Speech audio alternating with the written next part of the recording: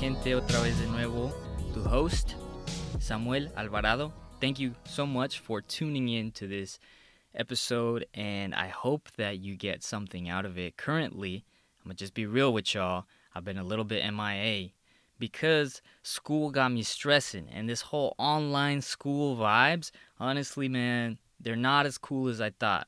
You know, I had this great idea. Well, it's online classes. I've taken online classes before. I'll be able to, manage my time, go at my own pace.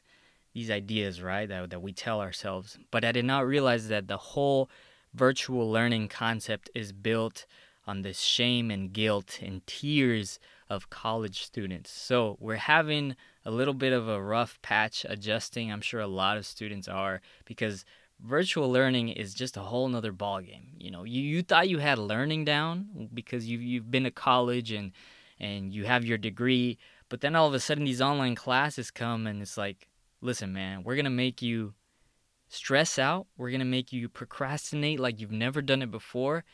And we're going to just shower you with so much guilt because you're living life and you're having fun, but at the back of your head, that pre-recorded lecture is just living there waiting for you to watch it at home. So that's how it is currently for us as virtual learning students.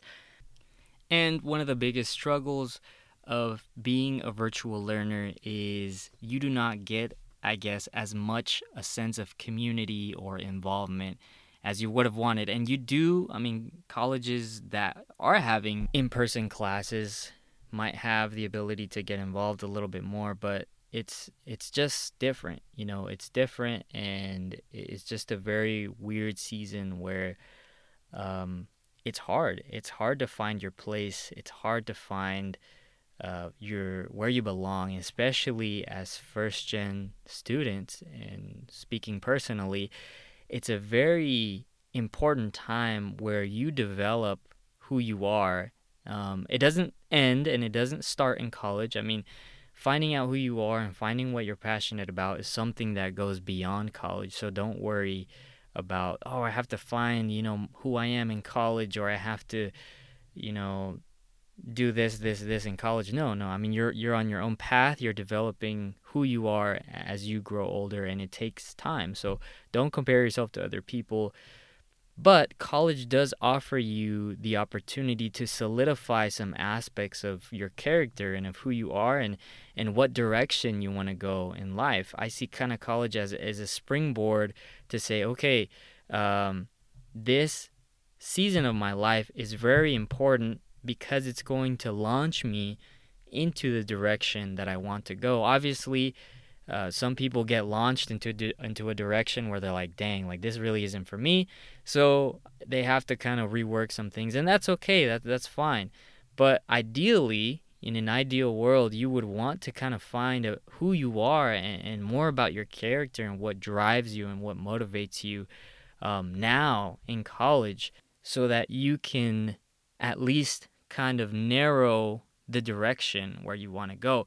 If you accomplish something in college, let it be finding out more about yourself and picking an area or at least a zone that you want to take a part in or land in. And part of that obviously requires a lot of thinking and a lot of introspection and asking yourself, well, who am I? What do I value? What are the things that I desire?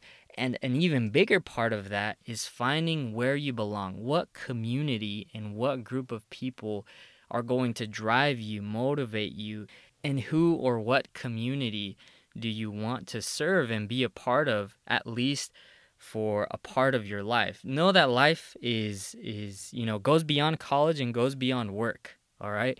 I made a tweet the other day, and this is not a self-plug, but I tweeted, the non-academic parts of who you are also important too. And I ended up misspelling some words, and I felt bad, and so I deleted the tweet and then I retweeted it. Yes, I'm one of those people. I have that where I'm like, dang, I misspelled, I look phony. Let me delete this real quick.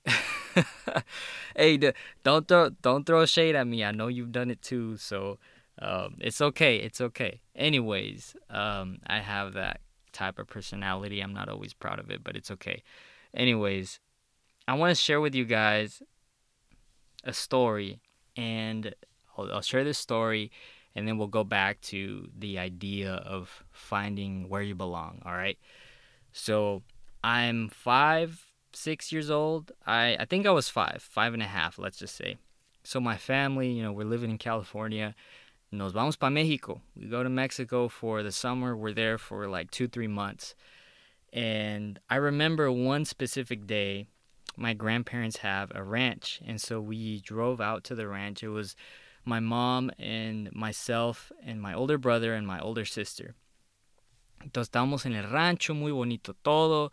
Mis abuelos tenían sembradío de maíz, tenían ganado, tenían sembradíos de maguey, which is the plant where tequila comes from. And so it was just a blast. And obviously hanging out with your cousins and just having fun, and also, and also working, because all that energy you have as a kid is the perfect tool for tíos to say, hey, you're a kid, you're young, you have lots of energy, come help me do this or come help me do that. So allá andábamos los primos tirándole abono al maíz, arreando el ganado, lo que sea, right? And so we had, among the animals that make up a farm, chickens are just amazing, right? So my grandma had lots of chickens. And so the chickens had eggs, and then they had chicks. So there was the mama chicken with a bunch of little baby chicks. And so us, we were like, oh, little baby chicks. And mis primos, older cousins, they were like, hey, this is my chick, and his name is going to be Carlitos. And so we, as the younger cousin, were like, oh, like I want a baby chick too. And so we, quote unquote, had our own, in quotation marks, our own chick, even though it wasn't ours. But in our minds, the baby chick was ours. So we were there for a couple hours, and we were just, playing with the chicks and like, oh, this one's mine and this one's yours, and I'm going to call it this, I'm going to call it that. But there was a little chick that was, no one really picked because it was small and it looked kind of sick. Like it didn't look healthy. It wasn't a healthy chick. It was smaller than the other ones, and it would always like lag. So poor little baby chick. Anyways, it ended up like dying, or I don't know if it just like collapsed under exhaustion or what happened, but we presumed it dead, right? Little baby chick had like half a turd hanging out of his cloaca. I think that's like the anatomical term, because chickens, they poop and pee out of the same. Anyways, yeah, so half a turd and just like collapsed, eyes are closed, it wasn't like moving. And so my older cousins were like, está muerto. So we presumed it dead, right? So my older brother had this great, he's so mischievous. Anyways, he had this great idea that we're gonna make a funeral for this baby chick. And so we're like, yeah, this is a great idea. So we get this little box, put the little baby chick with some dead grass and everything, and we start, marching down the little dirt path. And I was just partaking in this. I was not, I did not organize this. I was just partaking in this little baby chick funeral. My older brother has the great idea of the proper way to send this chick off to a better place is to incinerate it and collect its ashes, and then spread its ashes, I don't know, just on the ranch somewhere. And I, as younger brother, obviously he saw me as a threat to tell my mom and mi tías what they were doing. So in his mind, I assume that he was thinking, I'm not gonna give this kid the opportunity to tell anyone and to observe what we're gonna be doing. So he said, hey, you can't come with us. And I'm like, why not? And he's like, no puedes estar aquí, vete con mi mamá. And so me as little kid, I got really sad. I went away crying. I was like, I want to go with them, but I can't. So I went to go cry with my mom. Obviously, she was busy, estaba hablando con las tías, wasn't really paying attention to me. So I just kind of sat there and sulked in my own sadness. And I would hear them, marching and singing their little songs and carrying this dead chick, and I didn't get to partake in it, and I felt bad. Long story short, I asked my brother, I was like, hey, so what happened to that chick that, he's like, I felt so bad because when we lit it on fire, it started chirping, and we didn't know what to do, and so we they essentially burned a baby chick alive, which is probably one of the grossest and most vilest things that you can do. But we did it, and we partook in it. And I'm sorry, please do not call PETA on us. That was like back in 2002, 2003. I don't even know how long ago it was. So the point of this story and the point of the burning the baby chick alive is that I felt left out, right?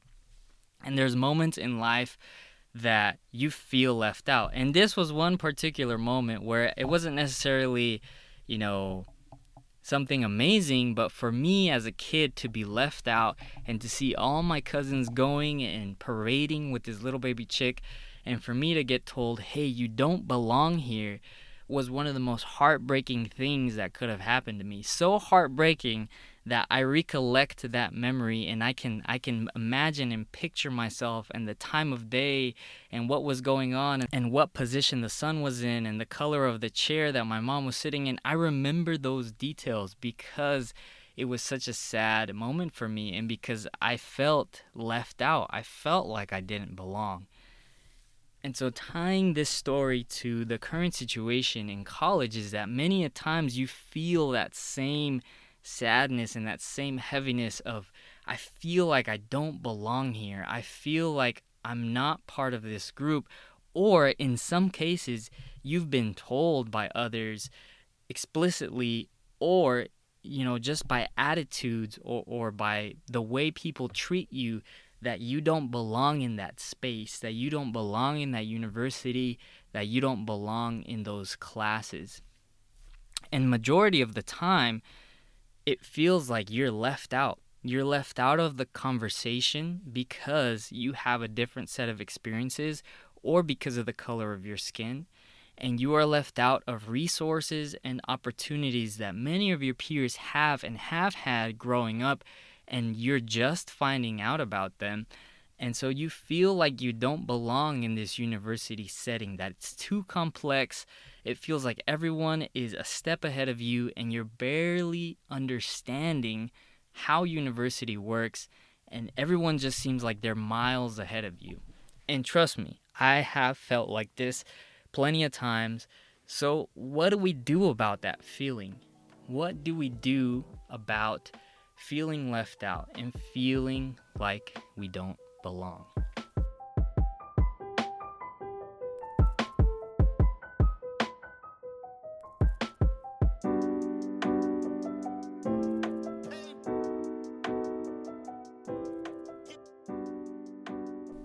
So here's the thing. I don't know, because there isn't one answer for this. But I do want to tell you what worked for me, or worked somewhat for me. So surrounding myself with people who thought like me, who were also first-generation students, who were also Latino students, who were also experimenting a lot of what I was experimenting in my classes, surrounding myself with that community was so crucial for me, because it felt like I was not alone. I didn't feel like I was going through the same things over and over without someone to vent to, because I had that community that could say, dude, me too. And that me too is so important because it makes you not feel so abnormal. You feel like, wow, this isn't something that's personal, or the problem is with me. The problem is greater than something that I can necessarily control or manipulate. This is affecting a wide array of first-gen students and minority students in general. So that's something that definitely worked for me. Now, here's a bit of the danger, or the other side of the coin that comes with that, is that if we stay in spaces where we're comfortable and we feel accepted, I mean, that's what we get. We get comfort and we feel accepted, and we need that. But we also need to challenge ourselves and go beyond those spaces of comfort and acceptance. Why? Because if we want there to be a change, if we want other students not to feel the same way we feel, in predominantly white institutions or through fields and areas of studies that have been marked and changed by predominantly white older males, we have to be in those spaces of conversation, of study, to be able to make a difference. I remember one thing that my genetics professor told us at the beginning of the semester. I took a genetics course. It was my senior year of college. And the first thing she told us, she said, all right, listen, guys, we're going to be learning about some of the history of genetics, and you're going to see a trend that all these people are predominantly white older males. This is not to say that white older males are the smartest people on the planet. This just shows that at the time, they had the most access to science and literature. Therefore, that produced these people to make great findings, that we find now. And a lot of these people, if you go through the history book, I mean, there's not one black or Latino or Asian geneticist that I could tell you off the top of my head. All I think about is Gregor Mendel and James Watson. These people, that's the first thing that comes in my mind when I think geneticist, right? I don't think of someone of color. I don't think of someone who comes from a minority background. And it's sad and it's unfortunate. And so she went on to say, now what this means for you guys is that you guys are just as smart as these people that we're reading about in these textbooks. You guys have the exact same capability, but we need more diversity in the sciences because all the resources throughout the centuries, I'm not talking about just present day, I'm talking about through history, have been held by and kind of engulfed by a predominantly white audience. Anyways, so I just had a light bulb moment in that class, and it clicked. It said, and for me, it was a lot of the struggles that we encounter as first-gen students and as minority students. And, I'm white. I'm a white Latino. And so non-white students as well, they encounter a set of struggles, not necessarily at the time. There's always these good intentions, right? But the access to resources seems to always be one of the problems, I guess, with the way our society functions, the haves and the have-nots, right? And this is something historically that has been very, very, very, very evident in just the core and the roots of this country. But how does this even, how do we connect that with the idea of finding where you belong? Here's the thing, and here's the answer to your question. You don't find out where you belong, because where you are now, that is where you belong, and that is where you were meant to be a part of. And as a university student, that's like, that's cheap, man. Like, I actually want to find out, what my passion is. That will come. That will come with you being intentional. That will come with you asking questions. That will come with you exploring. That will come with you being adventurous and venturing out beyond your comfort zone. But where you belong is exactly where you are right now. Crazy, right?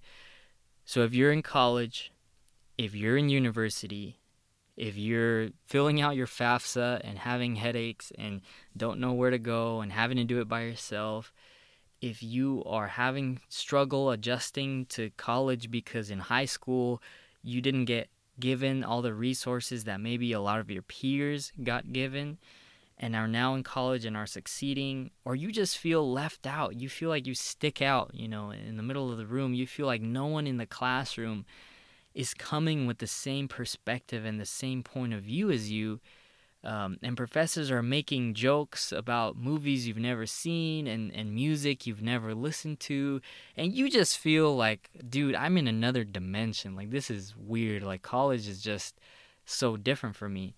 Bro, sis, you belong there. You are supposed to be there. You are the only one in that classroom, and very few maybe in your institution that can offer a unique perspective to your institution and to the community that is around you. So you belong there. And a lot of the times there's just this quote that I have in my mind. I don't even know where it comes from because I heard it, I've heard pieces of it from different places, but it's don't wait to be asked to sit at the table. Bring your chair, which is your set of experiences, the tools you have in front of you, who you are as a person. Bring your chair with you to the table and tell the people to move over and make room for you. That's uncomfortable, dude, because we live in institutions and we go to school in these colleges and these universities that weren't necessarily made to cater for first-gen students and weren't designed to help people from low-income backgrounds and weren't designed to help people of color. They were designed to keep the elite and to help them learn and to grow better and to produce research. And now obviously we've made progress and we've grown and there's more inclusion and there's more diversity, but there's still so much work to be done in those spaces. So if you abandon those spaces, no one is going to say, hey, look, so-and-so, fulanito, fulanita is missing from the table. We have to go get them. Maybe some universities are being strategic and want to accept more diverse students, wanting to accept more students from diverse backgrounds. But if you are at your institution, you are there for a reason. And I'm not placing a burden on you to say you are the one who has to make a change, but just know that if you're waiting on someone to make the change and you have a passion and you have a drive to do that, do it. I am super amazed and I'm very, very proud of my campus. This group that organized called OK State Stand United, man, they've just grown and I've seen so much fruit, stemming from, the Black Lives Matter movement and everything that has passed in the past couple months, and them taking a stand and to ask the university and to post a list of urgencies for the university to say, hey, this is how we feel. This is how the Black community feels at OSU. And these are the things that we want done. These are the things that we want our school to do for us, for this community. And this, is not just for us. This is for the whole campus. This is for us to stand united, to realize that this goes beyond us personally. We want this to grow and to continue expanding and to see that, yes, Black lives do matter. It helps you to understand, A, your struggle, and B, the struggles of other people, and C, how can we use those struggles for the benefit of not only us, but the greater community. So definitely something that I'm very proud of my campus. I think their Instagram, yes, Instagram. I think their IG is at OK State Stand United. A big shout out to them and everything that they're doing. But it's people and groups like that just motivate you, like, man, like, we do belong here. We do belong in universities, and we're not just going to sit here and, be on the side and stay quiet. We're here to make changes. We're here to impact our communities. We're here to learn, to grow, and to go beyond that. So maybe this podcast isn't necessarily what you were expecting, but hopefully you leave with the idea that, yes, you do belong in college. You are meant to be there. And don't give up. Surround yourself with people that are going to mold you, that are going to grow you, and that are going to support you, that are going to nurture you, that are going to help you grow. But don't be afraid to step out of your comfort zone and to realize that, yes, I'm here and I have this opportunity to not only study and prepare myself for a financially better future, but also to grow, to learn, to be exposed to things that I previously hadn't been exposed to. So, yeah, that's it for me, guys. Thank you so much for tuning in to this episode. You keep tuning in, and yeah, that's all I got. So, peace. Have a good one.